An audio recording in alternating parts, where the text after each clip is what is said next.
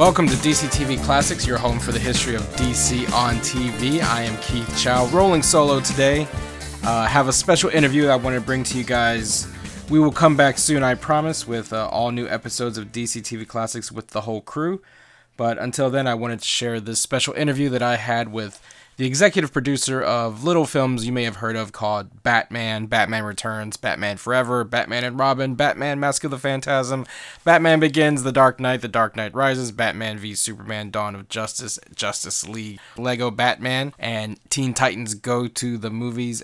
I spoke to executive producer Michael Uslan of all of those films. He is the man responsible for Batman on the big screen. We met over lunch at San Diego Comic-Con.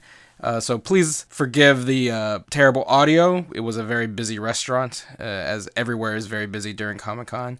But he sat down with me to talk about his history with the Batman film franchise, where it's been, where it's going. Also talk a little bit about Dino Saucers for you 80s kids out there. The classic animated series is coming back as a series of comic books for Lion Forge. And maybe the long-lost Dino Saucers toy line could return. Who knows? But until then, please enjoy this conversation between myself and Batman executive producer Michael Uslan, and I'll see you on the other side. So I'm sitting here at lunch with Michael Uslan. Here's a story that I don't know if you remember or not. It was about 9 years ago. Flying to San Diego Comic-Con 2009. Lo and behold, this man walks towards me on the airplane. Sits right next to me, wearing a Batman cap. And I am one of the biggest Batman fanboys of all time. So as soon as you sit down, I say to you, "You're Michael Uslan of Batman, aren't you?" And here we are, nearly 10 years later. Life is kind of funny, with all of its twists and turns. How many people recognize you on airplanes? Very few. One of the great things about producing is being behind the camera. And except for all the DVD extras and the documentaries and featurettes, I can go with my family all these great places that Mark Hamill can't. So that's you don't need to wear the disguise. Don't need to wear it. Not this year. But there are many interesting times. My wife and I went to a play on Broadway in New York one night. We got out, it was pretty late. It was cold outside. We stopped in a Starbucks in New York. I go to pay. The guy says, "I'm not taking your money." I said, "What do you mean you're not taking my money?" He goes, "I know who you are." I mean, that was a line. Did you grab by the lapels? Yeah, that was a line Michael Keaton used with the Joker in the '89 movie. And then my wife and I are walking. We had parked our car at the Port Authority, which is a sketcy place at night. We get on the elevator. A guy gets on the elevator and he's staring at me. And I'm thinking, okay, this is Bruce Wayne's parents' thing. Uh-oh. And he goes, "Are you Michael Uslan?" I go, "I don't know. Who wants to know?" He goes, No, I'm just a big fan. So it's kind of fun with that. So no one's ever asked, well, I'm sure people have asked you, have you ever danced with the devil in the pale moonlight? Well, do you know I answered that question? I explained what that meant. I refer everybody listening to the podcast to go find my Batman graphic novel that I wrote, it must be 10 years ago or more. It's called Batman Detective Number 27.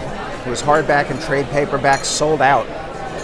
And in that story, I explained the whole background, history, and meaning of Did You Ever Dance with the Devil in the Pale Moonlight. Okay, so is that book still available? Is it in print still? You can find it on Amazon, eBay. It's out of print. But the hardback is kind of expensive, but the trade paperback you can pick up easily. Well, so yes, we are. One of the reasons I wanted to talk to you is 2018, July 2018. I mean, it was all over the internet for the last few days. The 10th anniversary of The Dark Knight, arguably one of the greatest, if not the greatest, live-action Batman movie. Yeah, I think it is. With a live-action qualifier, because we'll get to in a minute. There may be non-live-action movies that might surpass them. Right. Looking back 10 years on, what legacy do you think The Dark Knight? Because some of the more interesting articles that I've been reading is that The Dark Knight has kind of lived up to the Harvey Dent quote: "You either die a hero or you live long enough to see yourself become the villain." I mean, it still holds up. It's a great film, but a lot of the lessons learned in The Dark Knight may not have been the right lessons. And some like people who identify with the Joker, let's say, more than they should have, or even like the dark, gritty tone of superhero movies 10 years since. bar none, Dark Knight's a great film. What do you think is it? Christopher Nolan is a genius. Start with that premise. What Chris did with Batman Begins, The Dark Knight, and The Dark Knight Rises, and I have to qualify it. I never think of them as three separate movies. I think of it as one movie told in 3 acts. It is the most beautifully structured movie where setups are planted in Batman Begins and Dark Knight, and payoffs are all neatly done in Dark Knight and Dark Knight Rises. Character arcs evolve beautifully. It's like you could tie a bow at the end of it with its structure. What I think Chris Nolan did was actually raise the bar for all comic book movies, because when you walked out of one of his Batman films, you no longer had to say, oh, that was a great comic book movie. You can now say, that was a great film. Right. And that was important. Another thing he did was he presented a comic book movie, a superhero movie, that had such thematic heft to it, that dealt with such important post 9/11 issues. And I loved how so many of the critics talked about these movies being the most important post 9/11 movies that have been made. Insofar as, to what extent do you go to combat a villain that drops to the depths of villainry, that drops to the depths of humanity? Are you willing to sacrifice liberties to do that? That was one of the things addressed. And the other thing was, how far do you drop down in order to combat that? Do you drop down to the level of the villain, and in this case the terrorist, really, the master of chaos? And if you do drop down, at what point do you no longer become a hero but become the villain itself? It's incredible that a comic book superhero movie dealt with issues like that, and it all came to a head with one scene in The Dark Knight. And that's when you had all the people on the boat, and they had to make a moral choice. Do you press a button and blow up everyone else on the other boat in order to save yourself, or do you not? What happens when you must make a moral choice and the choice is between bad and worse? And as I've lectured around the country, really around the world since Dark Knight, in Q&A, so many people address that, and they tell me in the darkness of the movie theater, they actually came to personal terms with what they believed they would do in that situation. And that's freaking incredible that a comic book movie could impact people like that. So in my headcanon, I always thought that whichever boat flicked the switch would blow themselves up. That the Joker would rig it so much, so that, you know, let's say the criminals decided to blow up the civilians. If they flick the switch, their boat would be blown up anyway. And once again, you would have the irony of the Joker serving what is ultimately justice. Right. That's true. You know, one of the things you and I have talked about in the past is that your long quest to Batman '89 was to see a dark, serious Batman movie, because prior to 1989, at least in multimedia, at least in like the public perception, Batman was a campy character. Correct. It was Adam West. It was the Batusi. But then The Dark Knight came about in 2008, kind of kicking off, as I said earlier, this kind of like dark and gritty take on superheroes. But, you know, we had already had dark series. I mean, Blade had come out, X-Men had come out. What made The Dark Knight stand out in that kind of serious take on superheroes? What was the difference?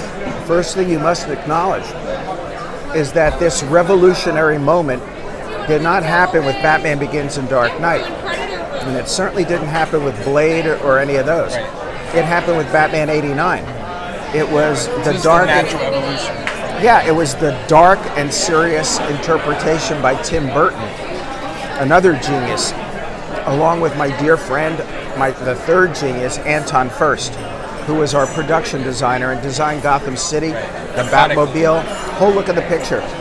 To the extent, Keith, that I maintain, and I'll challenge anybody to challenge me on it, to this very day, when you go to see any genre movie, any comic book movie, you can still see the influence of Tim Burton's vision and Anton Furst's design work and Danny Elfman's musical notes still influencing every one of these movies.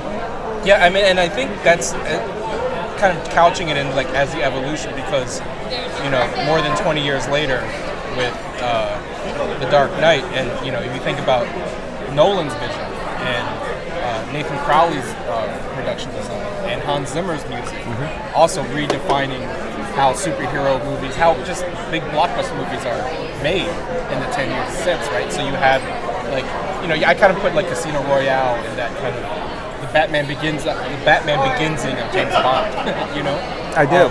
But then the music, that like blaring music and the percussion, like whenever you hear percussion in the superhero film, it's because of Hans Zimmer, right? So it's like Batman films tend to set the precedent, always. They do.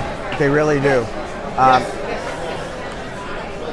One of the things that I think is the biggest danger to all of us is oversaturation in the marketplace now. Superhero fatigue, they call it. When not every, but when a lot of superhero movies start to feel similar and familiar, that's a bad thing. Right. I love when Marvel or Warner is bold and tries something new and different, whether it's Guardians of the Galaxy or Deadpool 1. Ant-Man's a great example. I so wanted to hate that movie. I was sitting and having lunch with Stan Lee one day before Ant-Man, the first Ant-Man movie, was announced. And he said, Michael, I don't get it. He goes, I've done really well creating superheroes, co-creating superheroes, and the one superhero I could never make a success of was Ant-Man. He said, Jack and I introduced a story, The Man in the Anthill. Got a lot of letters, didn't sell particularly well, but I thought on the basis of letters, let's try him again. This time we gave him a uniform and a name, Ant-Man. It didn't sell. You put a G in the front. Well, close. He said, so then we made it Ant-Man and the Wasp. Right. Didn't sell.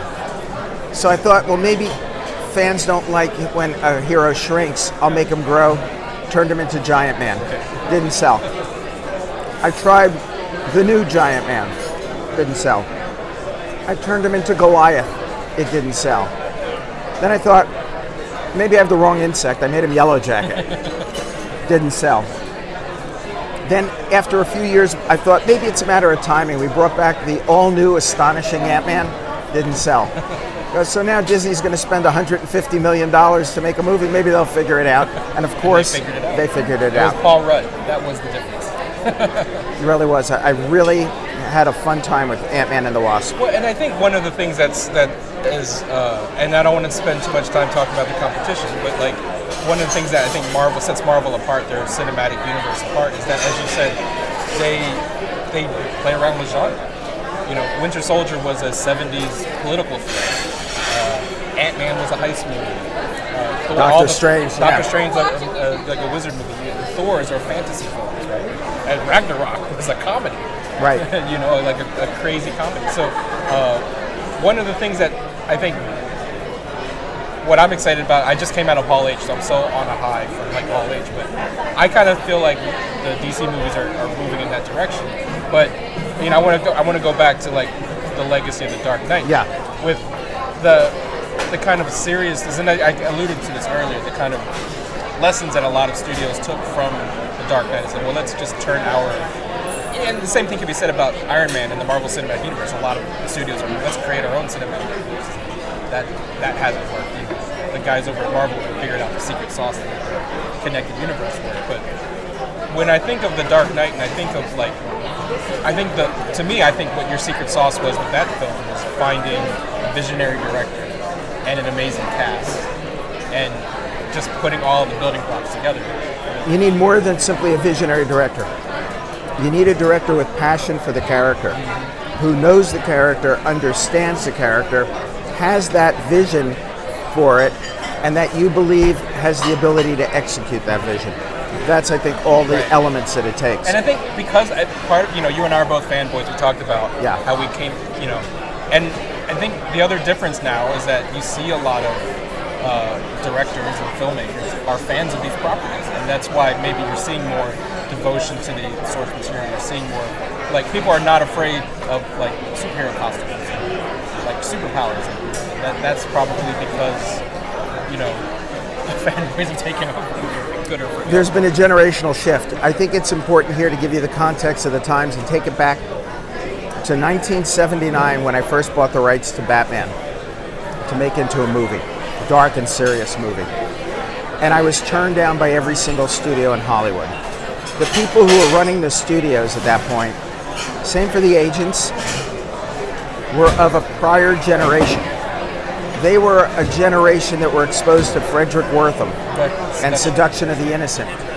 They all looked down their nose at comic books. They had no respect for comic book creators, comic book characters. Didn't exist. They thought at best they were cheap entertainment for little kids, and that Superman was the only property that had the ability to be a blockbuster that could appeal all over the world to audiences over the age of 12. That was really tough. I like to tell about one of probably my favorite rejection was when I pitched to Columbia Pictures. There was a guy there, he'd been there for a long time, silver hair guy. I pitched my heart out about doing a dark and serious Batman. And when I'm done pitching, he shook his head, gave me a tisk-tisk, said, "Michael, you're crazy. Batman will never be a successful movie because our movie, Annie, wasn't successful." Because they're the same character. Because, as he said, they're both out of the funny pages. So he equated Batman with a little red-headed girl who sings Tomorrow. Right. You know, the Batman musical, that needs to be the next thing. I think we need a Batman musical. Please. Well, speaking of children's entertainment, everyone knows you for Batman, of course. Some people may not know, before the Batman movies, you co-created a little animated series called Dino Saucers. And you're bringing it back for Lionford. Can you talk about Dino Saucers? Very excited about it. I've loved working in animation over the years. I actually won the Emmy Award for Best Animated Series. We brought Carmen Sandiego to television, which had an incredible 5-year run. A lot of people remember it today very fondly. A lot of people learned a lot from it. Are you a bump? No, I'm not. So that's always been a fun field to play in. So back in the 80s, when my son was little and my daughter was a newborn, I wanted to create an animated show that would be based on stories I would tell him before he went to sleep. Now, my son, David, was totally into dinosaurs and outer space. Natural. I realized so was I when I was a kid, so was every boy I ever knew. And I said, there's got to be some way to combine dinosaurs and outer space. Yeah. Dinosaurs and outer space. Saucers. It's easy as that. And It's very Stan Lee of you. Well, and it happened while I was shaving one morning. So I'm going, okay, I got it. I just don't know what it is. So then I created the backstory from there, which very simply is Earth has a twin planet, Reptilon, exactly 93 million miles from the sun. We rotate at the same pace, so we've never seen them, they've never seen us. 66 million years ago, an asteroid wiped out the dinosaurs on Earth. Never happened on Reptilon. Right. So the dinosaurs continued to evolve. And today, being 65 million years ahead of us, they've conquered space travel. They're very humanoid in their appearance. There's the bad guys, the tyrannos, the good guys, the dinosaurs, and they're after the natural resources of Earth. Because due to climate change and global warming, they're killing our own planet. 40 years ago, you were already talking about climate change. You're ahead of your time. Yeah, that's a dangerous place to be a lot of times. That's exactly the reason why, from the time we bought the rights to Batman, it took us 10 years before we could get our first Batman movie made. 10 years of rejection, 10 years of everybody telling you suck, that your idea stinks, your work is bad. Billions of dollars later. Yeah, billions and billions. With the documentary. Well, one of the things about dinosaurs, so I'm a kid from the 80s, and everyone knows two things go hand in hand in the 80s, are the cartoons and the toys that go with them. You think of Masters of the Universe, G.I. Joe, all of them. And for all of us 80s toy collectors, there's one toy line that is like the holy grail. Yep. It's the lost toy line to history. Because a lot of people remember Dinosaurs fondly. It only lasted for like one season. 5 years we ran. Oh, 5 years. 5 years, 65 episodes. 65, well, yeah, 65 is like one season for a lot of those 80s shows. Ah, okay. Well, they kept repeating them over and over again. Right. But the toy line never saw the light of day. Correct. I own the prototypes. I own one set of the prototypes. Will we see them now that Line Forge is printing Dinosaurs? It's a great question. The line was originally supposed to come out through Hasbro, and I just was told the actual story behind why it didn't come out at the last minute, what happened. It's a book. It's a documentary. It's a series of New York Times and Washington Post articles. It's filled with intrigue, filled with mystery and mayhem. But yeah, if you go online, and there's about 24 websites devoted to dinosaurs, man, those things are going for lots and lots and lots of money. And that's the thing, like, you know, when you think of the 80s, any 80s property had to have the toy, and then there's no better toy idea than Dinosaurs in Outer Space. There you go. So, what I'm so excited about, we're working with Lion Forge, and we're bringing back Dinosaurs, and I've aged it up. Okay. And I've reflected 35 years of paleontology advances and what we've learned about dinosaurs. So they got feathers. They have feathers now. They're brightly colored. Their tails don't drag. There are so many things we've learned, and most of those discoveries are coming out of China. So is that going to be an aspect of the... There's going to be new secret scouts from all over the world, kind of like a Greenpeace type of organization. So there's a new character from China. The action involves a massive invasion that takes place both in Washington, D.C. and Beijing. And it's very, very exciting. And it all starts when the Tyrannos out in outer space capture the Voyager that was sent out into outer space beyond our solar system with the voice recording of Jimmy Carter and the golden record that explains everything about mankind, everything about Earth, and was like giving the Tyrannos a blueprint for invasion. Wow. So they realize there are billions of pieces of meat on the planet Earth. When does that come out? August 8th. It'll be out from Lion Forge, the first issue. We're doing a 5-issue series, then the graphic novel compiling it all. And then it's a little too early to tell, but I think the second story arc I'm hoping will be done by the woman who was my story editor and wrote many of the original Dinosaurs, who is now a New York Times best-selling fantasy and science fiction author, Diane Duane. And I'm hoping we can corral Diane to come back and do the next story arc. And if it hits, we need to get those Dinosaurs action figures back on the market. Not only that, if it hits, I am working real hard to set it up as a live-action feature film. Oh, wow. Kind of like G.I. Joe versus Jurassic Park. Right, except more scientifically accurate dinosaurs. More scientifically accurate, much more scientifically accurate, but with a Transformers tone to it. Yeah. No, that's amazing. Well, like I said, 80s nostalgia, man. And those of us who remember Dinosaurs are definitely very excited. Dinosaurs, Boy George, all kind of goes together. Well, Michael, thank you so much for taking some time to reminisce about Batman and Dinosaurs. I appreciate it, Keith. San Diego's a very busy time. So it's crazy time. This is my 54th annual Comic-Con. I was at the first one ever held on the planet Earth in New York City. And 200 of us were at the first Comic-Con, so it's changed a little bit. Like 200 of us in this restaurant right now.